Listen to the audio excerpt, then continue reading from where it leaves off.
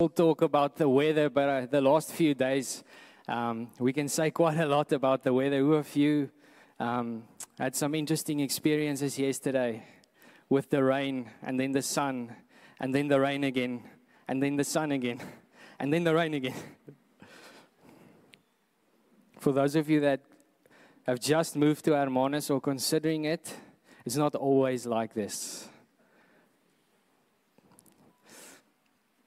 So as we've been just journeying through this theme of city to city and speaking about the city of Corinth and then our beautiful little town Hermanus, and just how relevant it is of how we can take some of those concepts from that day and age right through to today where we live. We've just really went through this journey, and I want to encourage you, if you haven't listened to the previous 3 parts, you can go and listen to them online just to get some context and some background. There is quite a lot. There's a rich context, a lot. It's a very contextual book, the book of Corinthians. There's a lot going on, and I'm today not going to go into too much detail of the background of it, but I am going to touch 1 or 2 things. But if we look at Scripture and we look at the author Paul and the letters that he wrote in the books, if we see the book of Romans, that's one of the most theologically rich books that he wrote. But if we look at the book of Corinthians, it's probably one of the most practical books that he wrote. We read in 1 Corinthians 16, quite towards the end of 1 Corinthians, he writes, he says, "Watch, stand fast in the faith, be brave, be strong. Let all that you do be done in love." Now, the book of Corinthians, the very reason, if we go and do our research, the very reason behind the letters of Corinthians reveals a reality to us. And a lot of it has come up over the last few weeks, but I'm just going to touch on them again. But it reveals the reality that the local church is made up of fallible human beings. And more than that, the church, the humans in church, we are not exempted from the influences of the world. A lot of research has proven recently that many scholarly articles have been written along the lines of this, that the socio-cultural environment background of the Corinthian church resembles post-modernity, a time and age that we are living in now in so many ways.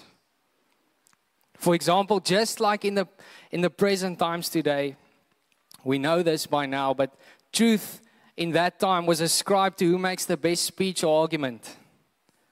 We know they were very skilled debaters and people that could converse highly. And truth was ascribed to who could make the best argument instead of just presenting the facts. And it sounds quite familiar. Justification and pluralism. In other words, there were more than one way, one basic principle of doing something is what they believed. And these things were seen as vessels for them to advance towards fame, towards prosperity, towards success, self-advancement. The right of the individual was oftentimes seen as far more important as the right of a community, as long as the individual within themselves are okay with it. They felt okay with it.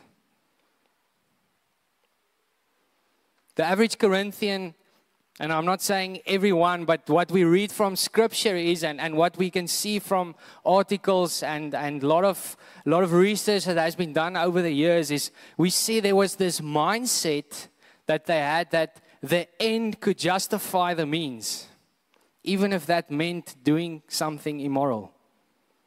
If it works, it's right. Therefore, there was no doubt that a church in this environment would face its fair share of challenges. It is therefore very understandable that Paul's approach was very practical and that Paul spoke to them in such a way that they could be corrected with issues of inappropriate application of doctrine or proper understanding of doctrine.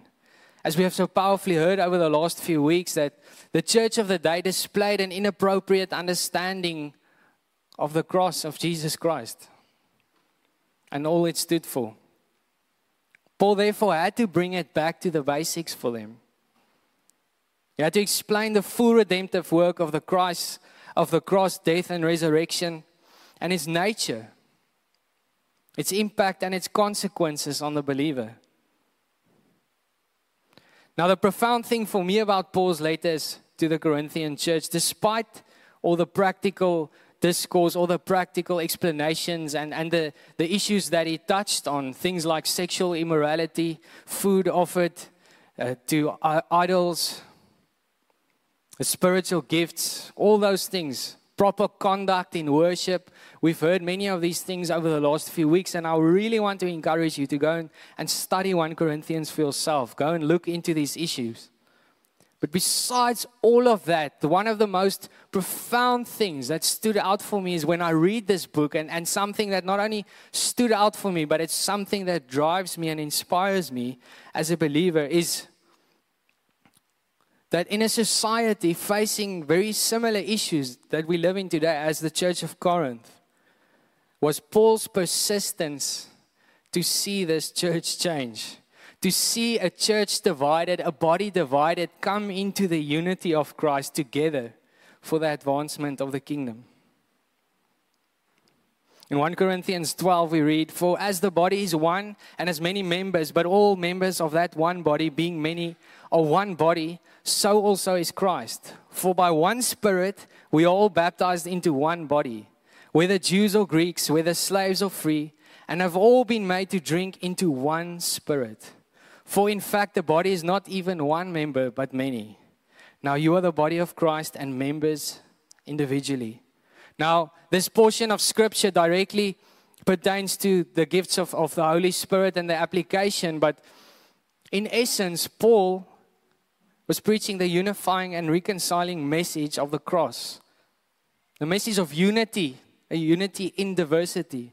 You see, Paul was speaking to them and he was highlighting the fact that we need to shift the focus of independence to an interdependent way of living because of Christ, who is the head of the church.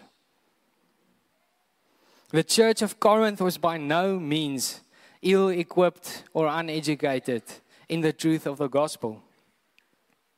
We know that the Apostle Paul, for about 18 months with them, and after his ministry there, he moved back to Ephesus for 3 years, and then he sent Apollos with the first letter, a letter now lost to us, unfortunately, but he was a very skilled apologist and a Jewish speaker. And then later he sends his apprentice Timothy, and we also know, if we read 1 Corinthians, that Peter had an influence in the city of Corinth, and it made a big impact on them.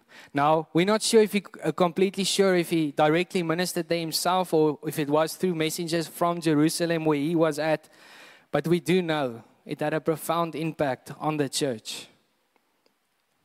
But Paul, after his departure from the city, he never gave up on them. He then sent Apollos with the first letter, a letter which is now lost to us, and then after that, he sent Timothy with a second letter, the letter that we know now as 1 Corinthians. And then himself visiting them again a second time, which he labeled the painful visit. Then he sent Titus with a third letter, also unfortunately now lost to us. And then Titus's report prompted Paul to write another letter, actually a fourth letter, which we now know as the second letter of Corinthians. And this was written approximately 1 year after the first letter. And then Paul made another visit to the church. You see, if I read this and if I understand this, it's not something that will just jump out. You kind of have to go and apply yourself and go see just how much Paul invested into this community. And for me, the apostles' profound persistence in seeing this church come to unity is so inspiring. And it was profoundly evident in the way he kept contact with them, in the way that he sent messages to them and kept in contact with various sources, writing to them and also visiting to them. I think it's fair to say that He did care for them. You see, the church's lack of understanding to God's holiness caused them to live a self-seeking, selfish type of a lifestyle, having this individualistic mindset. And this caused divisions within the church. This caused factions within the church. This unity that they experienced amongst the believers is not something that's really unfamiliar to us today. And what's so profound for me is that Paul sought to correct this. In 1 Corinthians 3 verse 5 to 9 we read, "What then is Apollos? What is Paul? Servants through whom you believed as the Lord assigned to each. I planted, Apollos watered, but God gave the growth. So neither he who plants nor he who waters is anything, but only God who gives the growth." It's only God who gives the growth. He who plants and he who waters are one, and each will receive his wages according to his labor. For we are God's fellow workers. You are God's field, his building. You see, Paul was persistent in getting the church, the body of Christ, ready.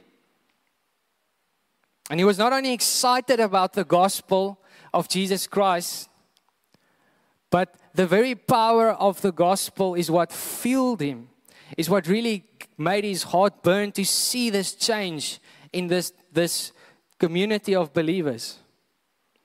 Because he saw that the power of Christ has the ability to change the very believer's heart. And he was persistent in that, in seeing this happen in the church of Corinth.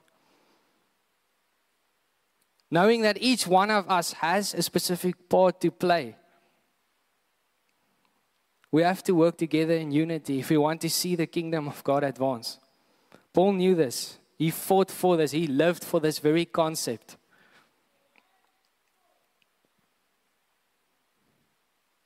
In Mark 3 verse 24 to 25, it's also in the Gospel of Matthew, and this was Jesus speaking. He was addressing the Pharisees. And this was shortly after he cast out a demon, and they accused him of casting out in the name of the devil. And then he speaks to them and he says, if a kingdom is divided against itself, that kingdom cannot stand. Speaking of the fact that how can the devil cast out the devil? But the concept here is, if a kingdom is divided against itself, that kingdom cannot stand. And if a house is divided against itself, it will not be able to stand.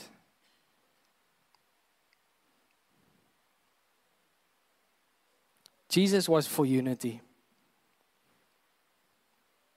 In more ways than one, our environment today is very similar to the environment of the Corinthian church. And the fact that we hear the truth, we know the truth, we study the truth, we understand the truth, but we don't always apply it. Because oftentimes if we truly apply the whole truth to our lives, it might lead to, dare I say, being uncomfortable. You see, we comprehend what Jesus has done for us on the cross. We understand it. We worship Him for it. But I have to ask myself, do we fully understand it? Because I can only see it to a certain extent if I still look to the church today. We know God is holy and His word tells us. In 1 Peter 1 verse 15 to 16, we read, "But as He who has called you is holy, you also be holy in all your conduct. Since it is written, you shall be holy, for I am holy." But do we really appreciate God's standards and expectations for holiness in our lives? It's a challenge that I pose to all of us today. You see, we understand certain concepts in our lives. We understand the power and the blessing of giving, just as we've heard that message of tithing, and there's a blessing upon it. We know it. What does our giving look like, though? We know the fruits of the Spirit off by heart. We've sung the songs. We've went into each aspect individually. Well, I have to ask this morning, how's your patience? How's your self-control? Am I busy working on those things? And this one is for the parents, and I'm challenging myself here as well. I'm just being a little bit practical like Paul was. But if the Lord calls us to bring up our children in the discipline and instruction of His ways, what are the things we are allowing them to watch on TV? I've got 2 young boys. What are the games we are allowing them to play?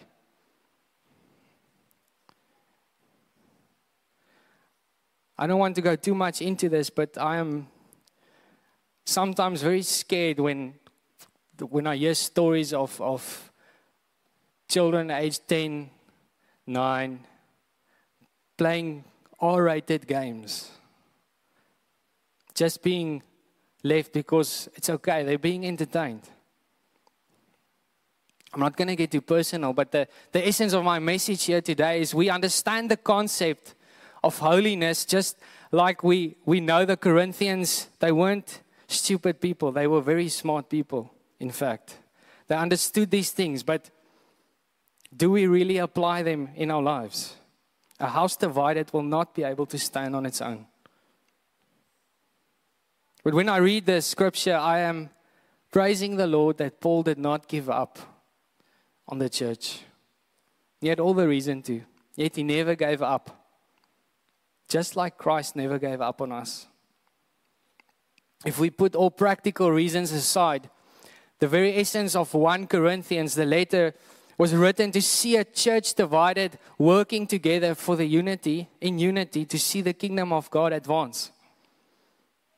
And if you look at the book of 2 Corinthians, it underscores the power of the Holy Spirit in Paul's life as a minister, in his suffering, and his motives as a messenger of God. Now, if we put these two together, I believe it forms a very powerful mandate to us as believers today.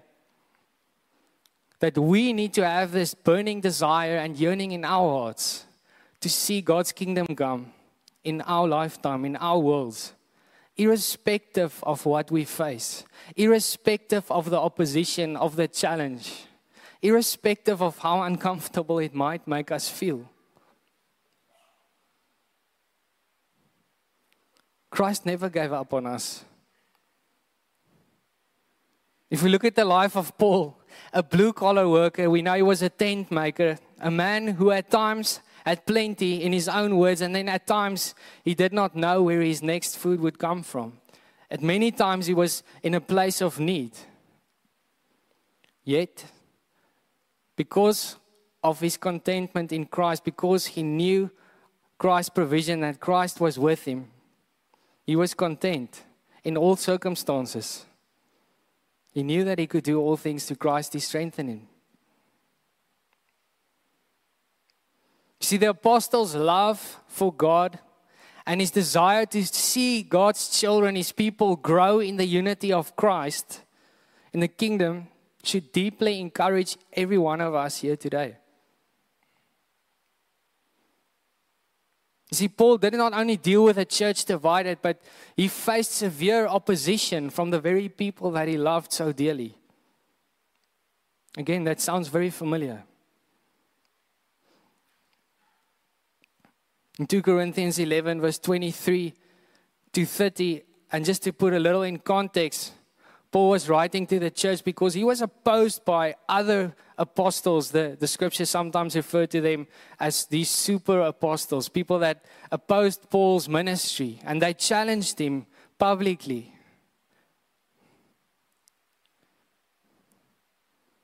But they had all sorts of other different beliefs as well. And Paul writes to them and he says, "Are they ministers of Christ? I speak as a fool. I am more.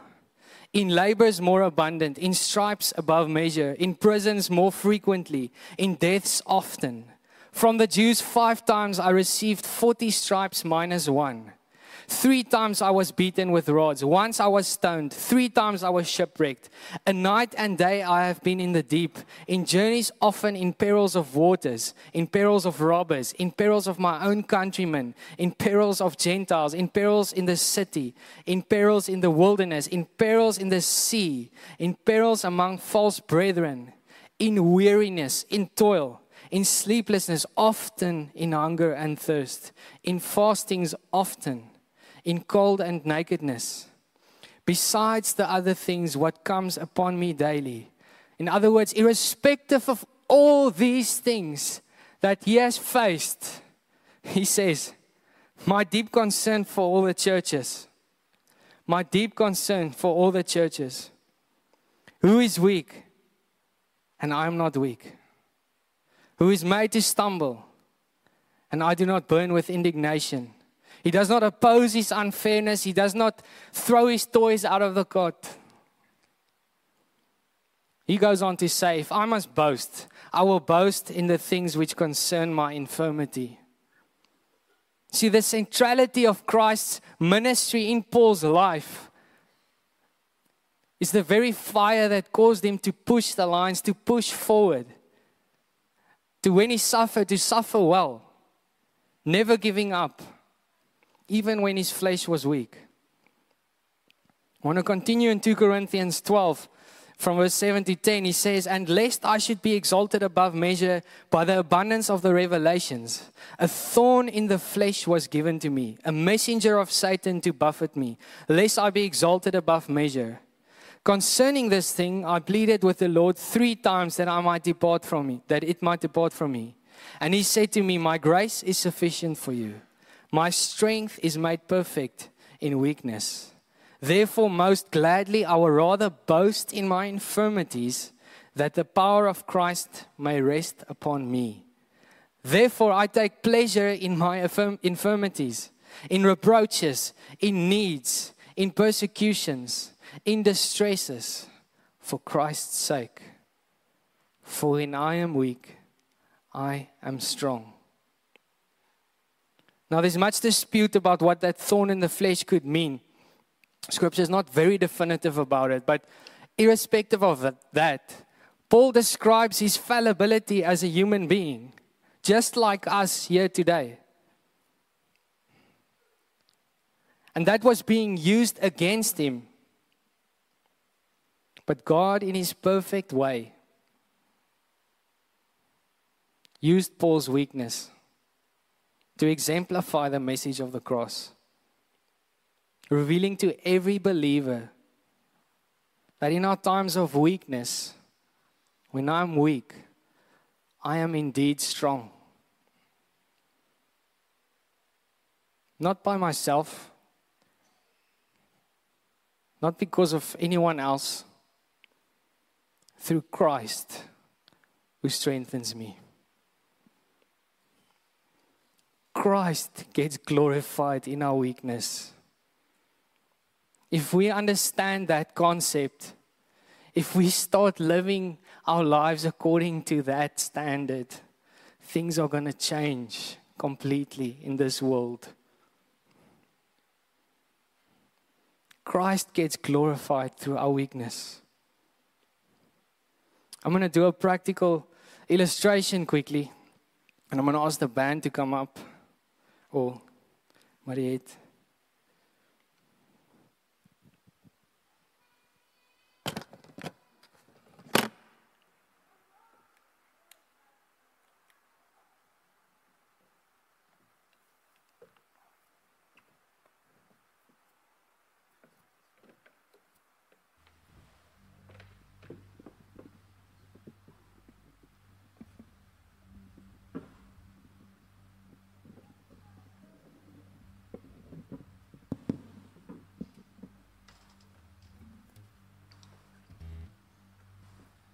I'm not going to play a song.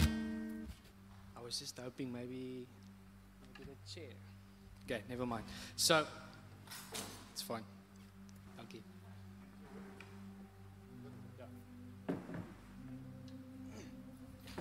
Sorry, I forgot to put my strap on. I'll do it in the second service. So, what I want to ascribe is that if we are believers in Christ, let's say this guitar represents us. If I strum these chords, these strings individually, they don't do much. It makes a noise, it's a guitar. It does what it's supposed to do. If it works, it's right. And then sometimes, the things of this world, we face reproach, we face challenges, we face our infirmities, we face our different needs that we have. I really hope this doesn't snap.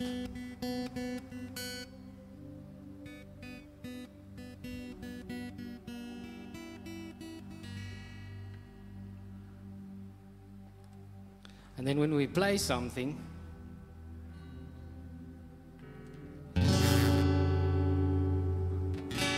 beautiful, right? It's still a guitar. It still makes a noise, it works. Sometimes that's the way we reason in life.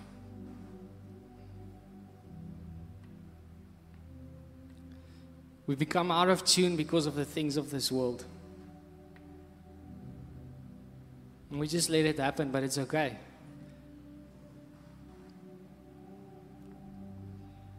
You can reason and say the end justifies the means.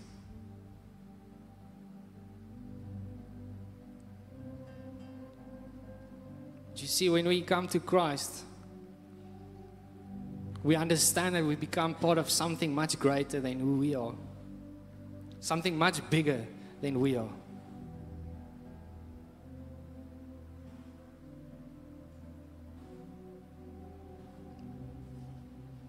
When I boast in my infirmities, I realize that Christ is my strength.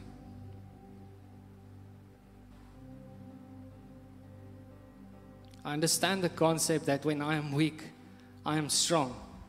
Therefore, I'm allowing Christ to start working in my life.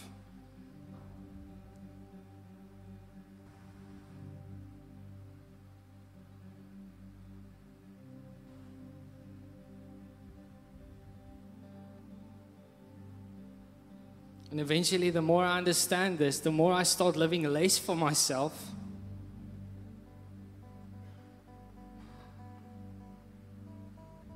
and more for Christ. I become in tune with Him.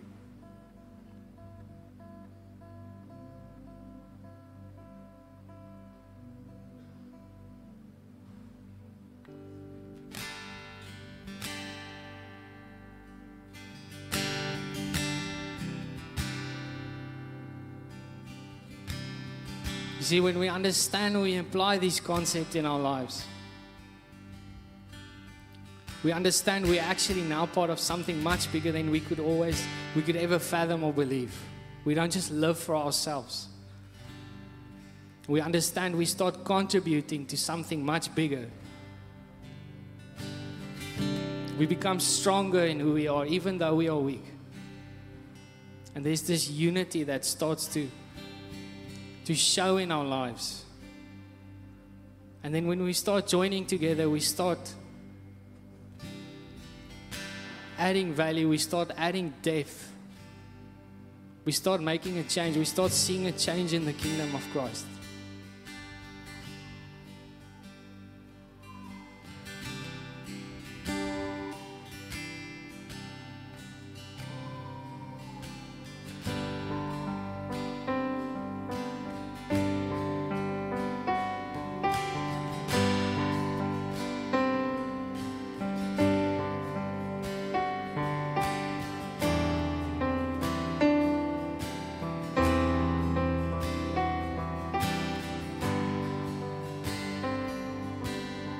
The notes start working together and there's a flow that is building.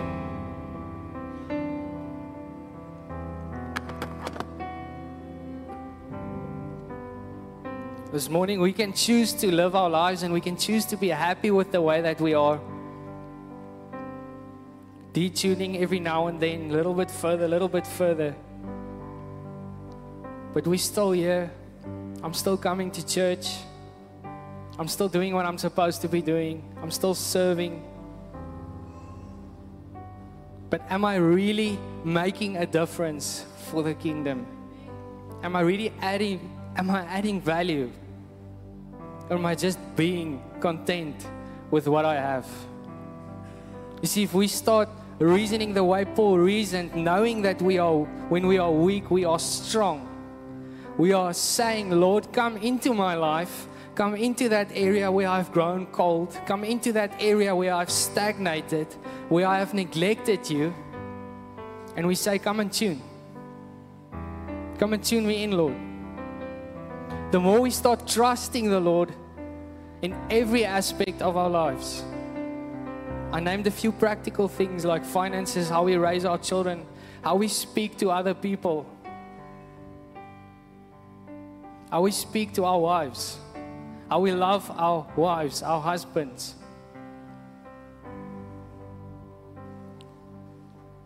Not just being content with what we have because it works, but knowing that God has a higher standing, a higher standard for us of holiness. And that when we allow Him, He will tune us.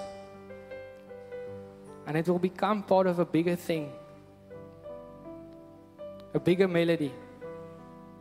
Worship.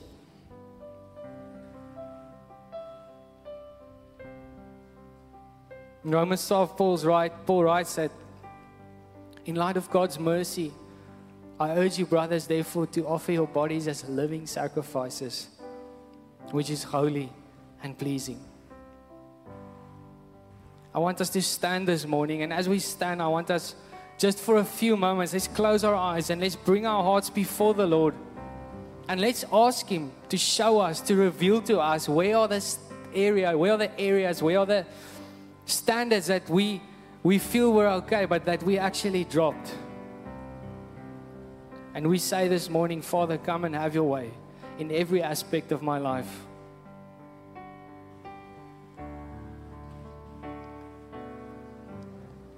Just speak to Him in your own words for a few moments.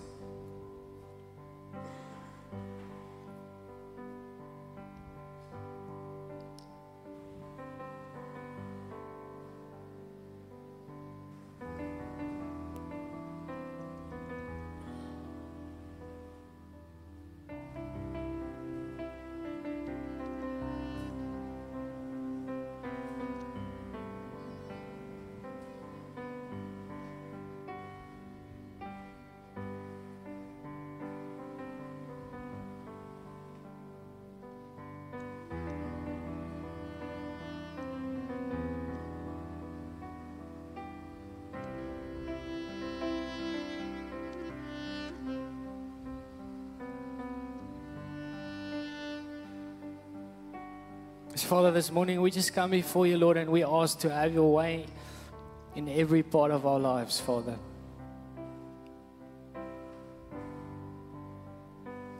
Maybe, Lord, we've always thought things are working, so it's okay, Lord. We didn't maybe want it to happen, but Lord, we've caused disunity. We've opened doors for things to come into our lives, Father, that are driving us further away from you, sometimes subtle, sometimes big. Lord, this morning I pray, Father, that you will strengthen each person in this room here. Grant them the courage and the boldness to boast in their infirmities. Grant us, Lord, that boldness to say, when I am weak, I am strong through Christ who strengthens me.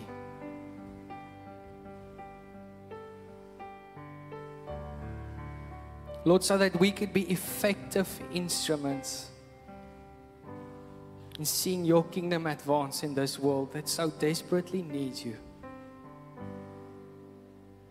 Thank you, Father, that you love us. Thank you that your mercy is new for us every day, Lord, and that your grace is sufficient for us. We do not want to take that for granted. We don't want to remain unchanged, Lord. We say, come and change us. Come and tighten where there needs to be tightened. Come and loosen where there needs to be loosened, so that we are tuned into you.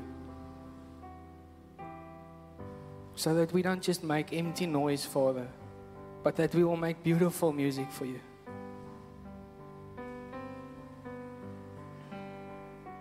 This morning I want to pray for those of you that maybe feel you've neglected certain things in your life. I'm not going to call anyone out, but if that is you this morning, you feel there are areas where you're happy with how it was, but you know you did not allow God to do a full work there. If that is you this morning, I want you to raise your hands. I just want to pray with you.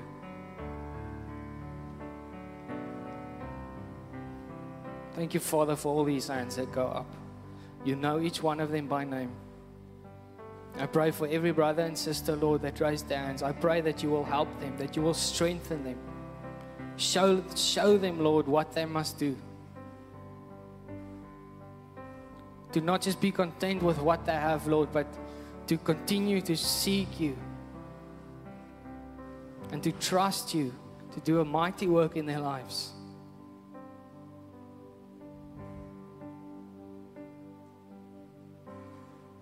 This morning I also want to pray.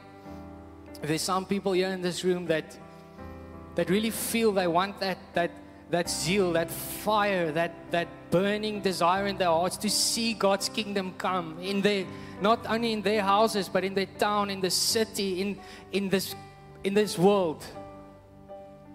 If you want to be reignited in your heart this morning, I want you to raise your hand. Father, I thank you for every hand in this place, Lord. Your name be glorified, Lord, through each person here. Thank you, Lord, that we can boast in our infirmities because when we are weak, we are strong through you who strengthen us. And I pray that for every person who raised their hand in this place this morning. I pray, Lord, that you will stir that fire in our hearts to be persistent, just like Paul was, to not give up, to see our brothers and sisters come to the unity of Christ.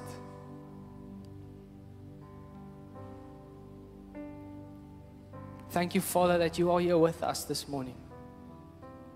Thank you, Father, that we know that you hear our prayers.